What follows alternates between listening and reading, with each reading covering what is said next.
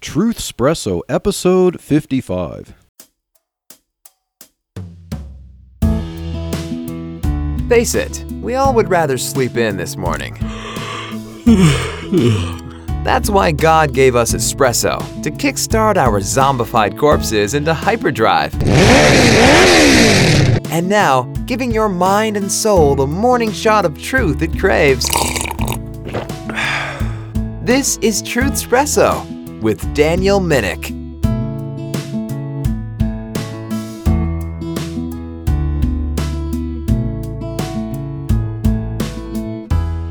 Well, hello and welcome to Truthspresso. This is your host, Daniel Minnick, and if you're just tuning in to this episode, we are continuing a series discussing the topic of abortion, and I have had the privilege of having my lovely wife, Chelsea, as a co-host for these episodes. And we've really dealt with the question, what is the unborn? We've dealt with arguments that are used to defend abortion, and we've answered all of those. We even got into topics related to racism as we compare social problems and challenges with philosophical thinking as it relates to the value of human life and that all human lives are equal and that their lives are valuable because they are created in the image of God.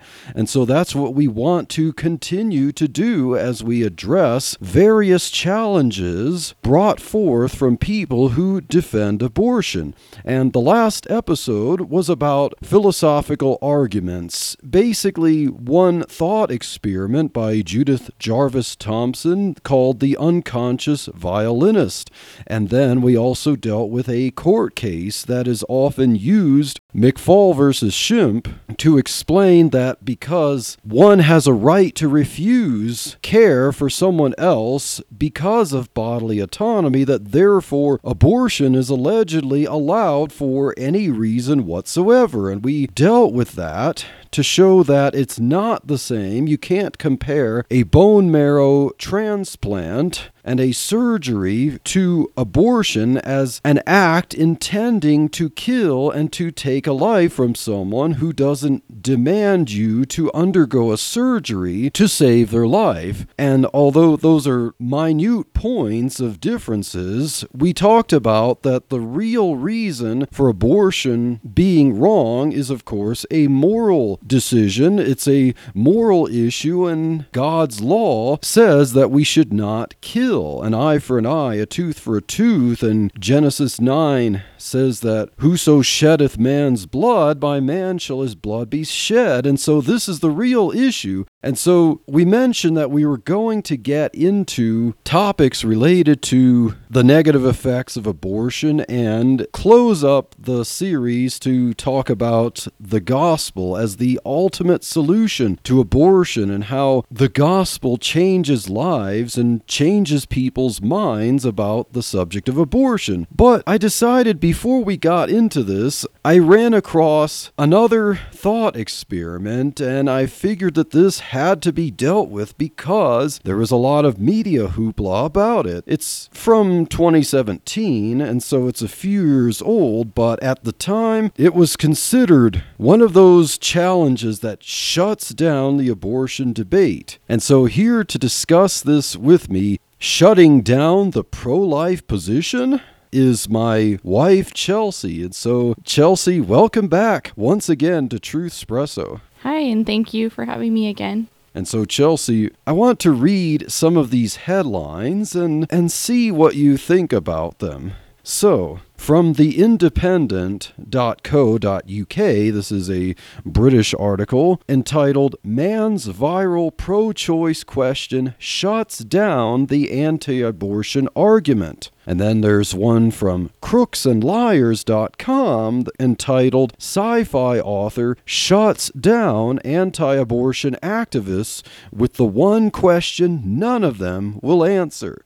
From ScaryMommy.com, there's an article entitled, Man Shuts Down Anti-Abortion Argument by Asking One Question.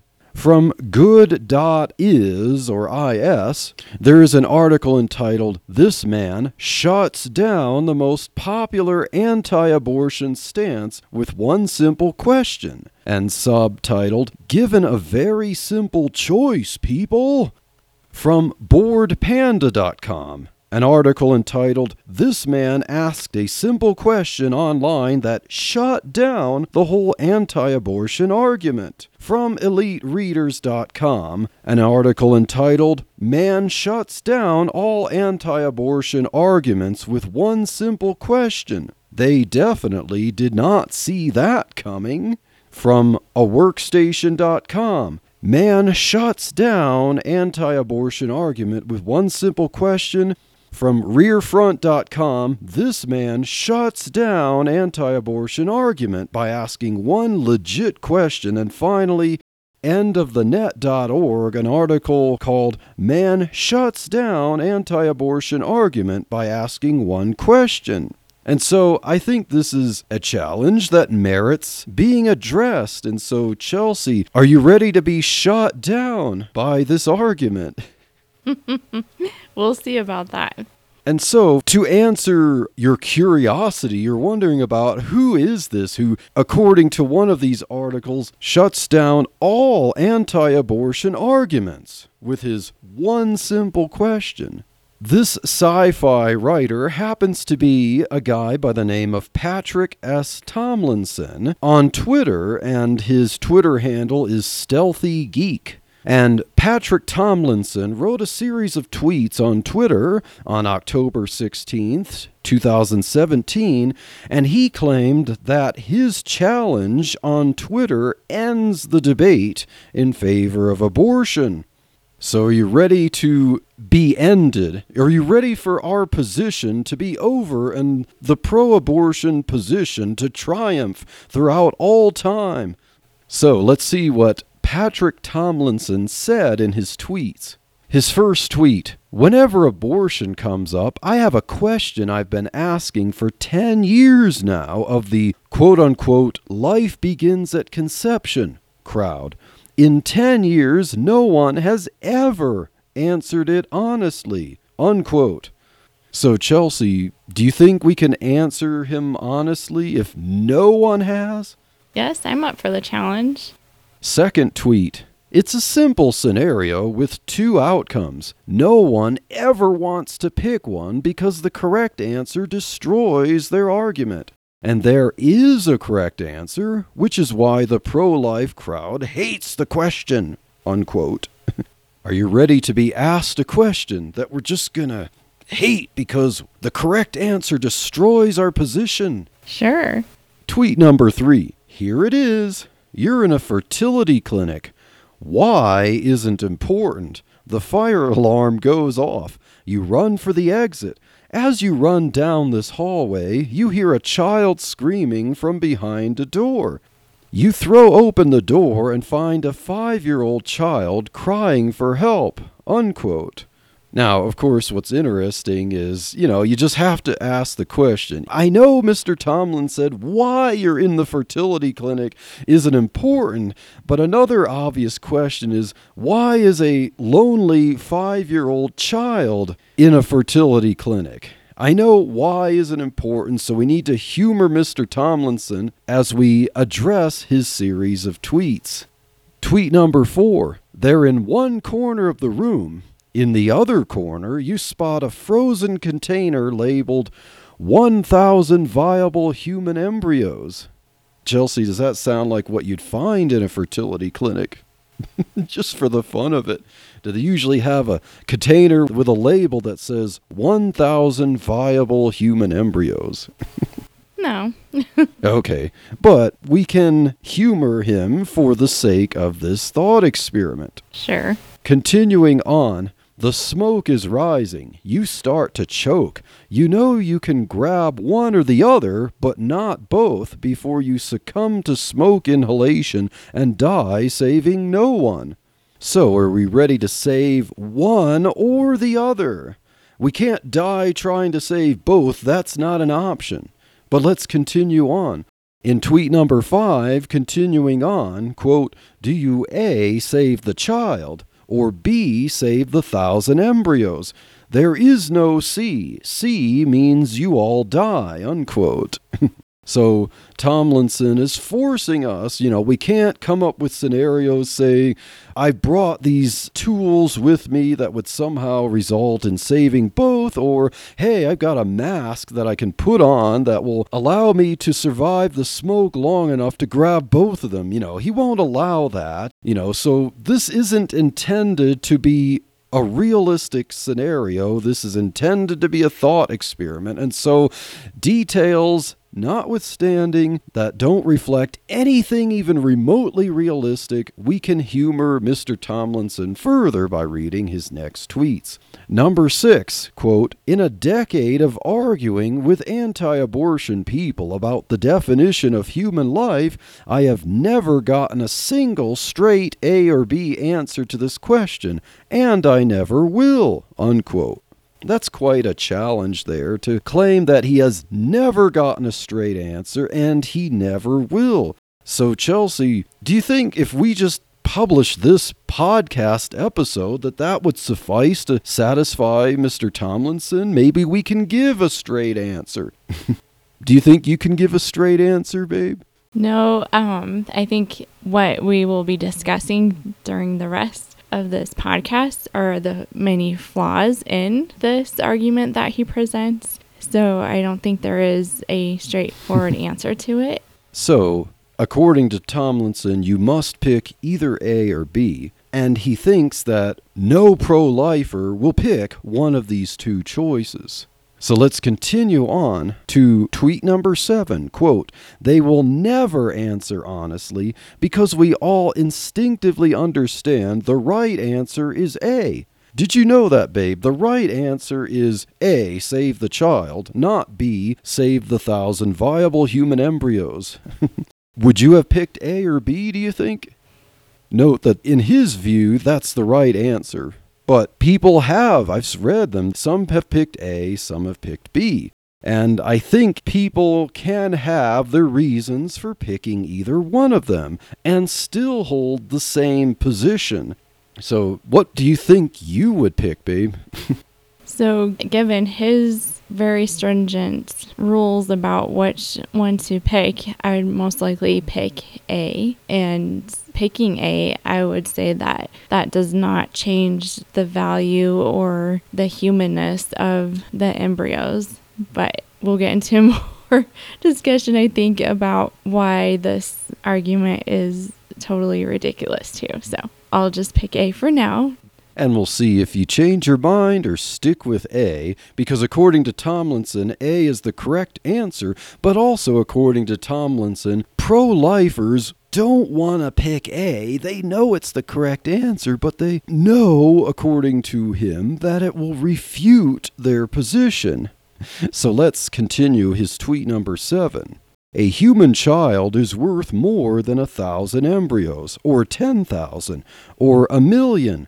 Because they are not the same, not morally, not ethically, not biologically, unquote.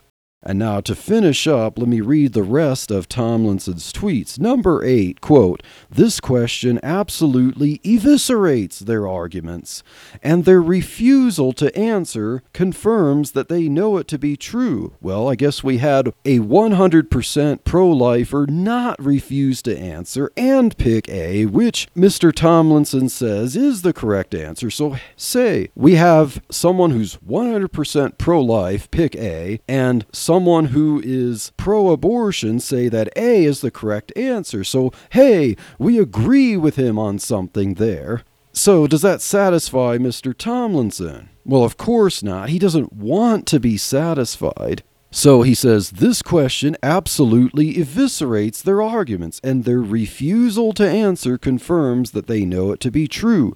No one anywhere actually believes an embryo is equivalent to a child. That person does not exist. They are lying to you, unquote. Tweet number 9 of 10. Here we go. Quote, they are lying to you to try and evoke an emotional response, a paternal response, using false equivalency. No one believes life begins at conception. I want you to keep that in mind. No one believes embryos are babies or children. Those who claim to are trying to manipulate you so they can control women, unquote. Of course, we've heard this argument over and over again that pro-lifers are all about controlling women. And finally, tweet number 10, quote, don't let them. Use this question to call them out.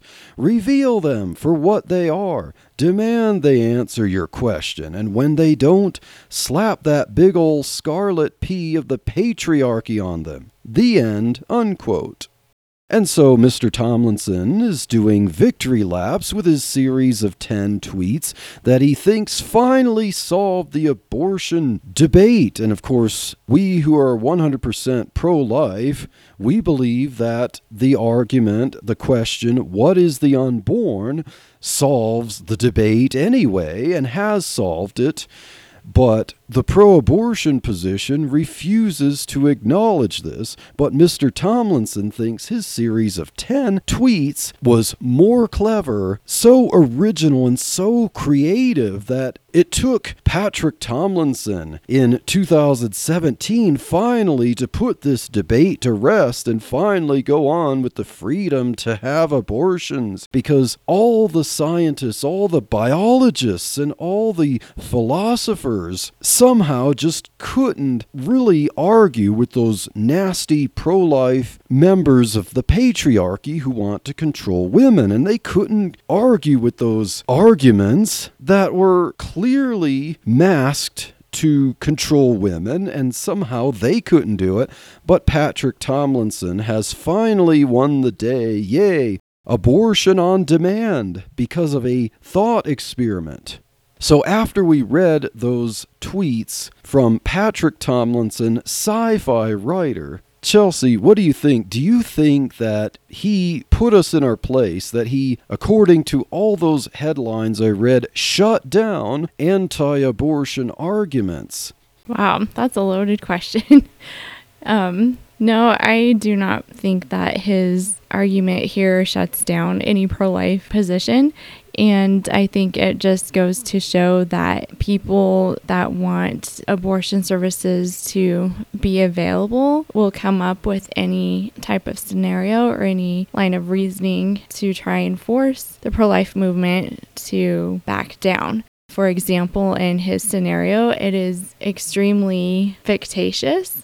I know that you talked about abortion and like the fiction writer in that series earlier. Abortion fiction series. That was John Irving. Yeah. The abortion fiction writer who wrote The Cider House Rules, and he got a Maggie Award from Planned Parenthood. Yes, that one? Yes. So it's just interesting that these fiction writers, or in Tomlinson's case, a comedian too, are trying to come up with a scenario that supposedly proves that human life does not begin at conception. And it's interesting that there are medical journals, there are medical textbooks, God's word, most importantly, shows that human life does begin at conception. So based on science, just to name a couple of embryology books that state human life begins at the point of fertilization, where the union of the sperm and the ovum come together. Dr. Bradley Patton and Dr. Keith Moore in their embryology books have this statement. Dr. Bradley Patton, to quote him exactly, he says that, quote, fertilization marks the initiation of the life of a new individual, unquote. And we can see throughout the Bible, Psalms 139 is probably the most well-known and beautiful description of how God created this amazing new life inside the mother's womb. Even before we had technology to see what was going on, you have this description of how God made this new individual. And we've proven how every life is valuable and every life is a human life based on God's word, and that we are created in God's image. So with all of that in mind, we can't say or agree with Tomlinson in how he says that no one believes that life begins at conception. Interestingly, when I was in midwifery school, my instructors and the majority of my classmates too all believed that no one believes life begins at conception anymore. A lot of the newer medical textbooks have changed some of the terminology in there to say that life begins at implantation, and they try and rephrase what implantation means because that allows for the use and promotion of birth control methods like the morning after pill specifically. So pro-life people will be like, oh, it's okay. Life hasn't begun yet. And unfortunately, this is what's being taught in schools now and in medical schools too. So just so much deceit going on. Yeah, so you mentioned that some people believe that life begins at implantation, but you also quoted a biology textbook. Probably not someone who's pro-life, fundamentalist Christian, who clearly says in the textbook that life begins at conception.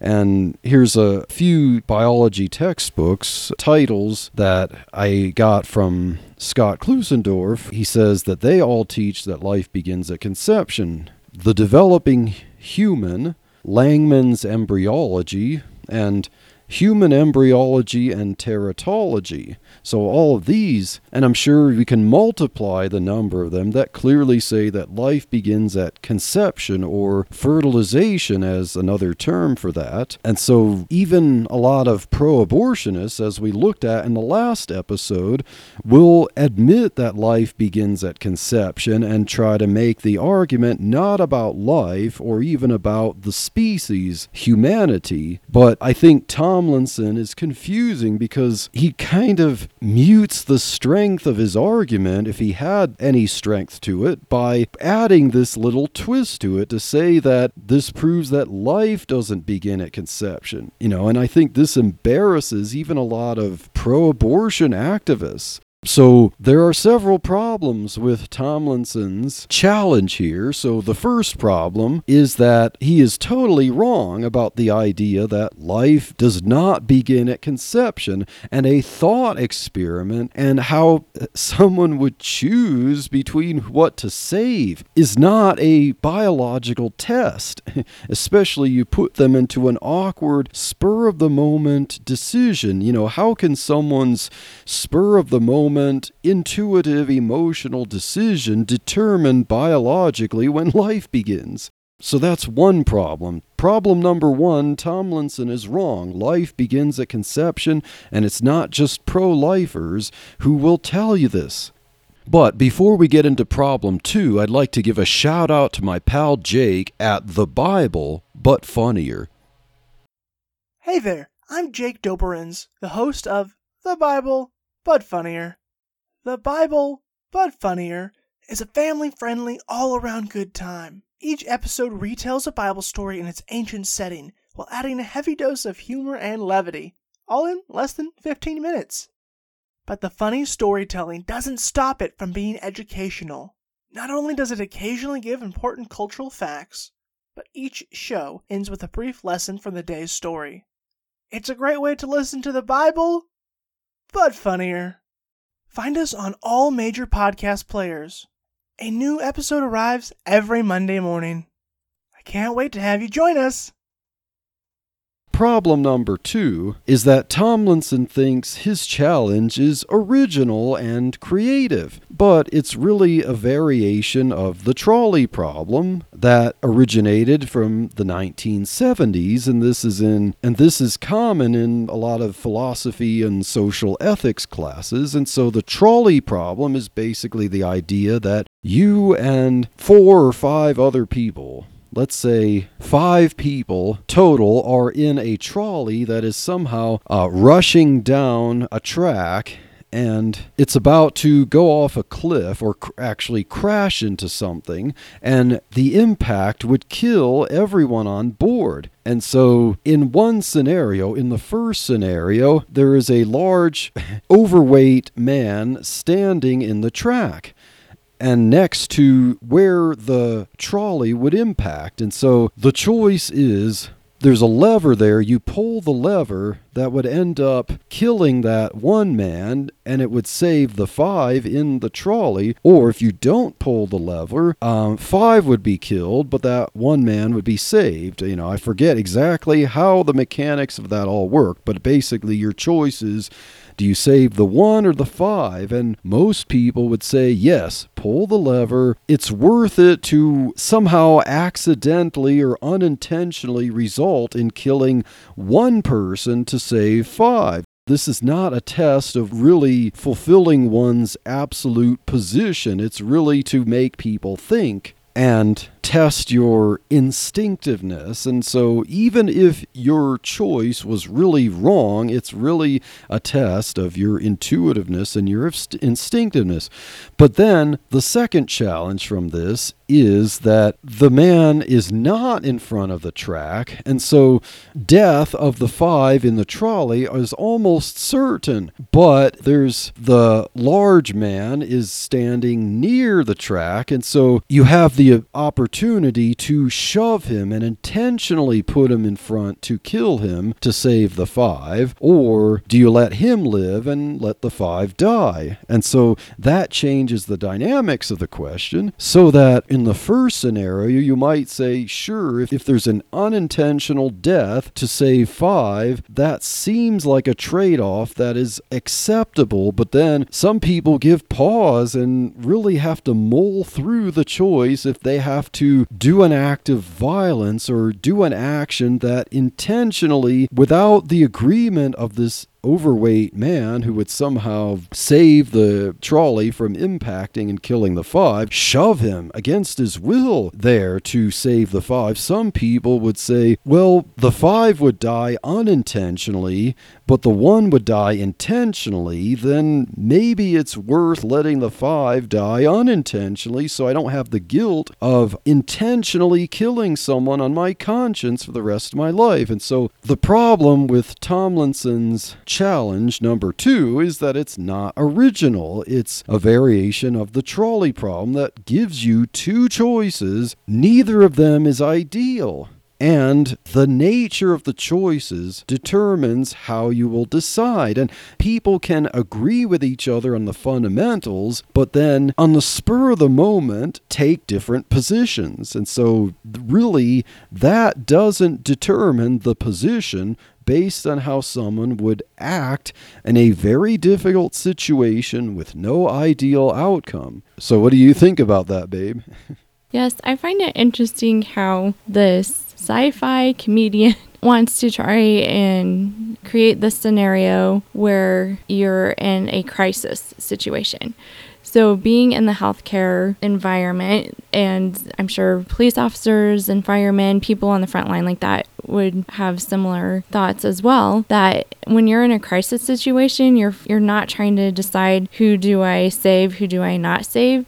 You're trying to save as many people as you can. And that is what we call a moral dilemma, because you see that all of these people, everyone there has value, and you're trying to save both of them. You're not, like you pointed out, you're not there with the intention to kill someone. And so I just find it just interesting that he has no medical background or experience trying to put forth this medical scenario and not really understanding just the depth of what a struggle that is for us as health professionals to make those decisions and to try and save everyone involved. And again, that our goal is not to intentionally harm or intentionally kill anyone.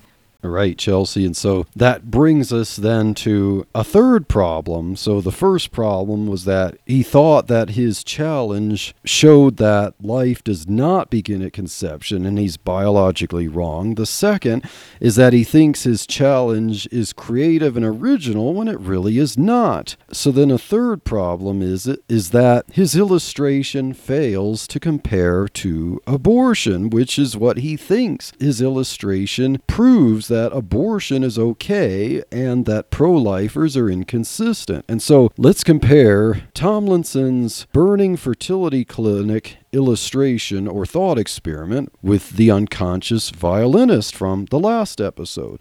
So the problem with the unconscious violinist from Judith Jarvis Thomson is that the right to refuse care does not equal the right to kill intentionally, which is not what unplugging from the unconscious violinist is.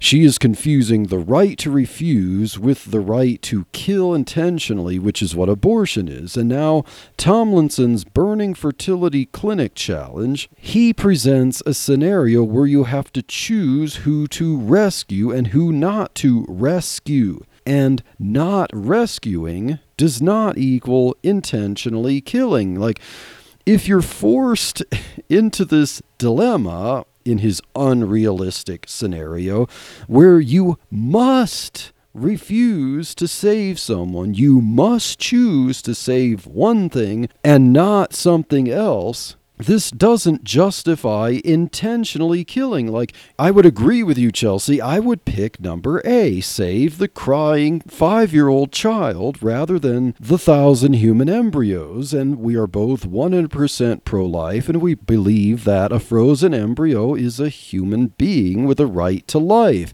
Now, choosing to save the 5-year-old does not mean you intend to kill the embryos.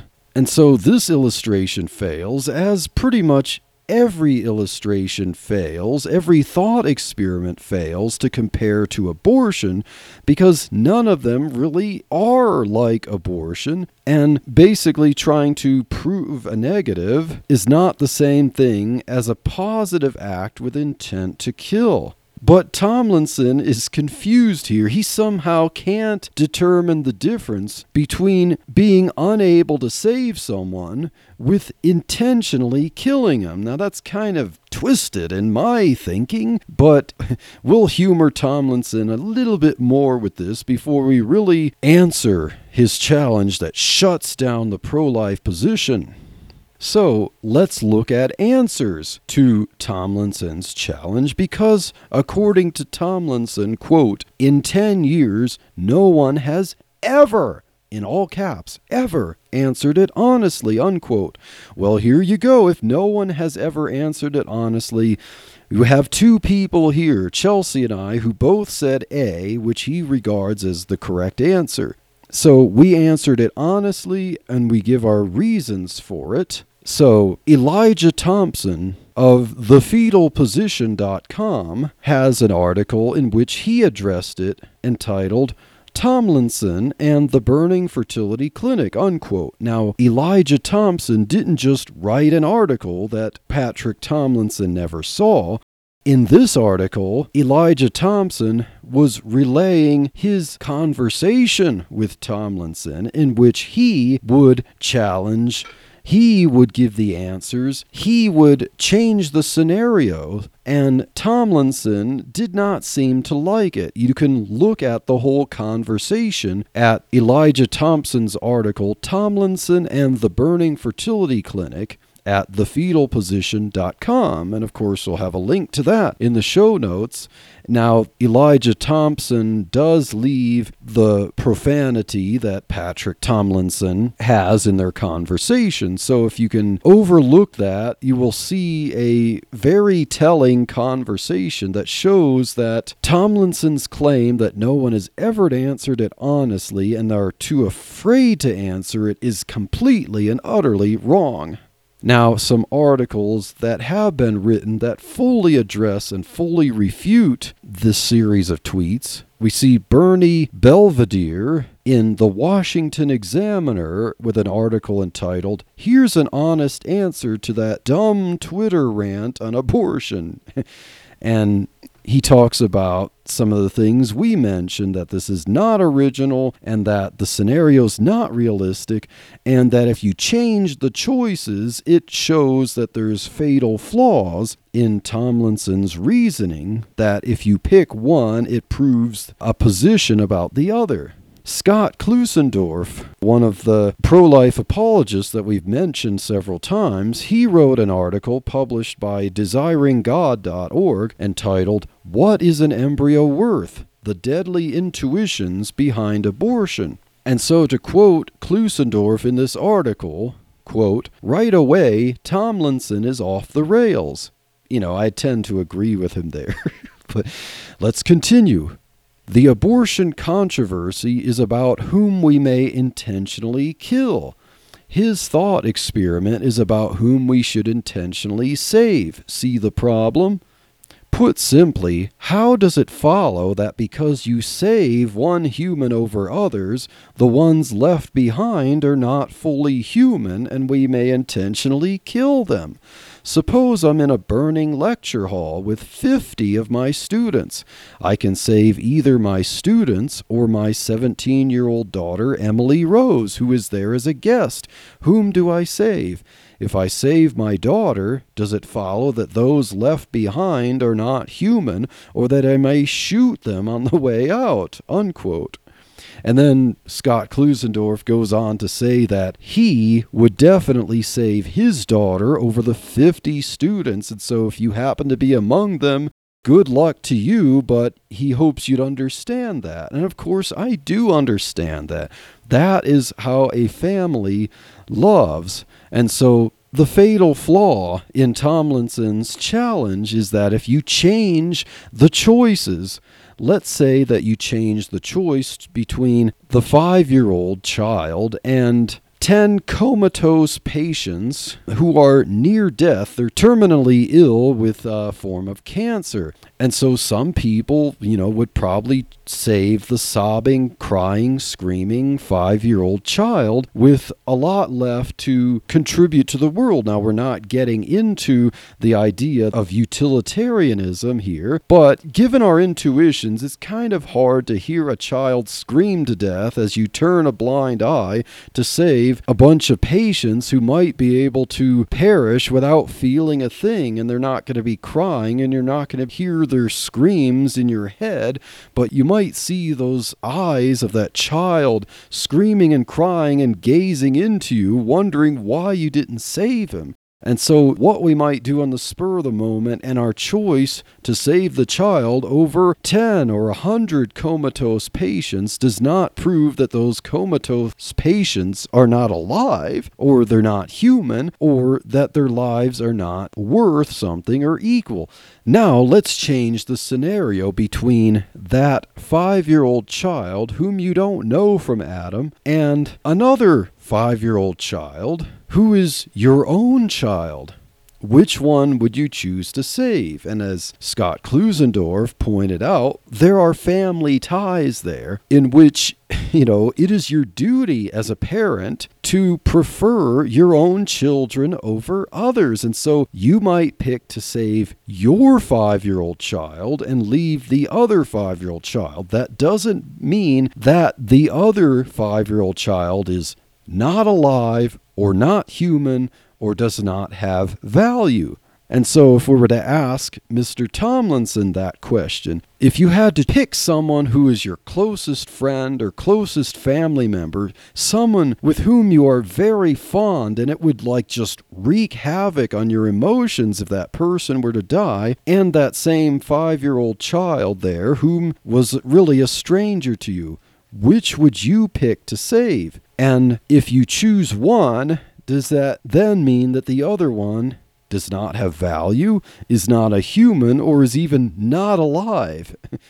And although Mr. Tomlinson is conceited enough to think that his argument is so bulletproof, even pro-abortion people have criticized him. Let's take, for example, a woman by the name of Carissa Miller, who wrote an article for Medium.com entitled, "Why We Lose the Abortion Debate." And she says, quote, "Tomlinson's poorly contrived hypothetical, which demonstrates not only an ignorance of the trolley problem, but also avoids in the most maddening and pathological way the nuance with which the human mind's moral framework attempts to calculate, even in a split second, the value of one life relative to another. That is to say, if you're in a burning building and you can save a 5-year-old child or 10 terminally ill patients in critical condition, which would you choose? That sounds familiar, so even this pro-abortion person points out the same response to Mr. Tomlinson's dilemma as someone who's 100% pro-life. And so your choice of whom to rescue does not determine the life or value of the one you do not choose to rescue. I really liked, Babe, how you pointed out the different flaws in Tomlinson's argument and just kind of recapping how his whole challenge is totally based on philosophy. It reminds me of Colossians 2 verses 8, where it says, "Beware lest any man spoil you through philosophy and vain deceit, after the tradition of men, after the rudiments of the world, and not after Christ." I just think it's so important as Christians that we look to God's word and his truth for how we live our lives, how we make these moral decisions, and not based on these ridiculous philosophical arguments. And every time, I assure you, God's word, his truth is going to shut down these philosophy and these deceitful arguments that the pro-abortion movement wants to present to us. So we know from God's word that human life begins at conception. We know that every life is valuable. And we know that abortion is the intentional killing of that human life. And God says that he hates man that sheds innocent blood in Proverbs. So I think we don't need to take to heart this challenge that Tomlinson presents because it is not even valid. It's totally made up. But we do need to take God's word, and God's word tells us what we need to do and how we view abortion, how we view human life. And just one other thought that I was thinking of too when you were talking earlier, honey, was that if you think of the familial side of the argument, and if you swap out your 5-year-old child, if that would be the one that you would pursue to try and save in that situation. Same thing in an abortion scenario is that unborn child inside the mom, there's a connection there already, even early on, that the mother's instinctive nature that God gave her is to protect that child. And the abortion, like we mentioned earlier, is going against how God made that woman. And so there is huge turmoil and a lot of problems that ensue after an abortion because the woman is going against how God made her and that emotional bond that she has early on with that child. So just a couple of concluding thoughts that I had from what you shared. Amen, sweetheart. I think we can put the nail in the coffin of Tomlinson's arguments, and we can show that we can turn it around on him because, as you mentioned, people can be deceived and spoiled by the philosophies and rudiments of the world if we're not rooted in Christ, who, according to the Apostle Paul in 2 Corinthians 1, all the promises of God are in him, yea, and in him, amen. So we can tell Patrick Tomlinson that yes, you have been given plenty of solid answers to your faulty and unoriginal challenge, but you refuse to acknowledge them. And now let's turn Patrick's challenge back on him. And as I mentioned, you can change the scenario to where people might even choose not to save that 5-year-old child because of family ties. According to Tomlinson's logic, whoever you decide not to save in a situation that says you must leave someone to die is also someone who is either not alive or not human or expendable, to the point that ultimately, in his conclusion, you can otherwise intentionally kill, even in positive situations. Now, Mr. Tomlinson, let's say that there's a choice between someone who's a close family member or someone who is of a minority ethnicity. Would he choose to save that close and dear friend over the minority? whether the minority is healthy or not. Maybe if the minority is not healthy, he might choose to save his dear friend. Or if the minority is healthy, maybe for political reasons, he might choose to save that person and not his own dear friend. In either case there, would he be then denying the humanity or the value or the life of the other one? Like, would that other one not be alive? Or then, because he concludes that therefore abortion on demand is acceptable because allegedly life does not begin at conception if you choose to save the 5-year-old child over the 1,000 embryos. But if Mr. Tomlinson were in the situation where we change the choices, we can turn him into the most hideous, racist, fascist, whatever ophobe that we can even conjure up. All we have to do is change the choices into something where he chooses to save one, and then the other one, we can say, well, why didn't you choose that one? Do you deny the humanity, the value, or even life of the other one? We can tie Tomlinson into a difficult situation. We can paint him into a corner where we can have him denying the life, the humanity, or the value of thousands or millions of people if he chooses one over the other. And so I would think Mr. Tomlinson should be forced to defend his logic against that ghastly conclusion. And so I think that Mr. Tomlinson's challenge has been answered, has been refuted according to the consistent pro-life position. And of course, as we mentioned, a thought experiment where the terms are forced on you to say that you have to choose to save one and you can't choose to save the other one, you have to leave the other one behind, does not prove the right to intentionally kill the unborn. And we're not talking about a burning fertility clinic here. We're talking about people getting abortions for convenience, and they're not put into any difficult situation, but he thinks that this thought experiment allows people to kill other people intentionally. But the pro-life position is ultimately the only consistent position. If you take this thought experiment to its logical conclusion, twisting and changing it, which doesn't change the thought experiment, it just changes the choices, you can prove anything you want from the conclusions of what someone picks. And of course, that is faulty because we picked A to save the child. It doesn't disprove the pro-life position that all life is valuable and that you don't intentionally kill the unborn.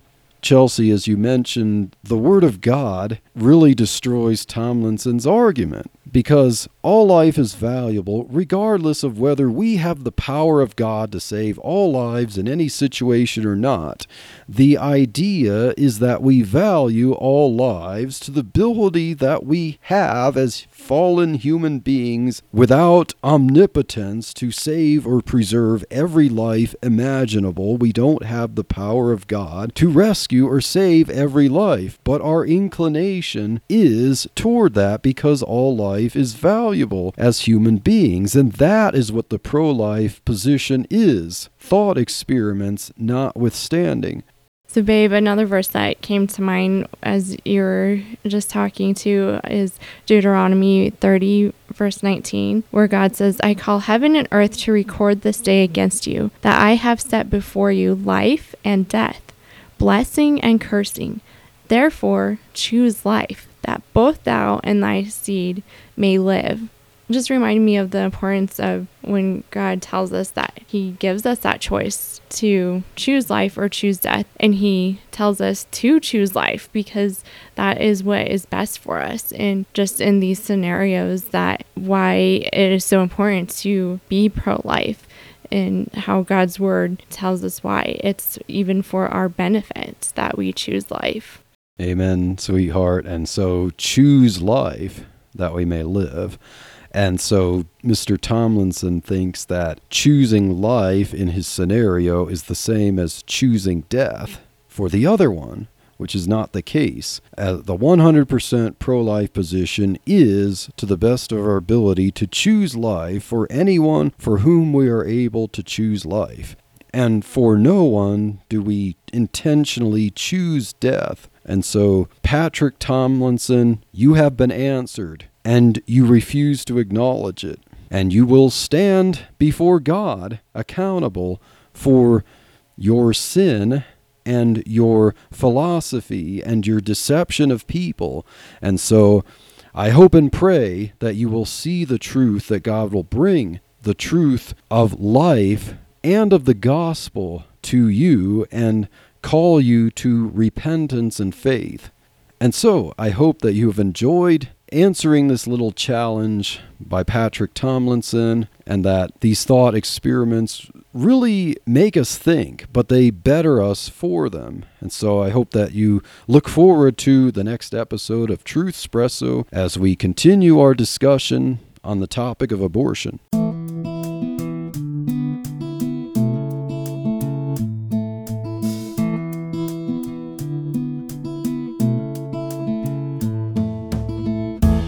Thank you for waking up with Truth Espresso. Good morning, and God bless your day. Hey friends, Daniel Minnick here again. If you liked waking up to this episode of Truth Espresso, I would really appreciate it if you would rate it on Apple Podcasts, Stitcher, or whatever application you use to listen to Truth Espresso.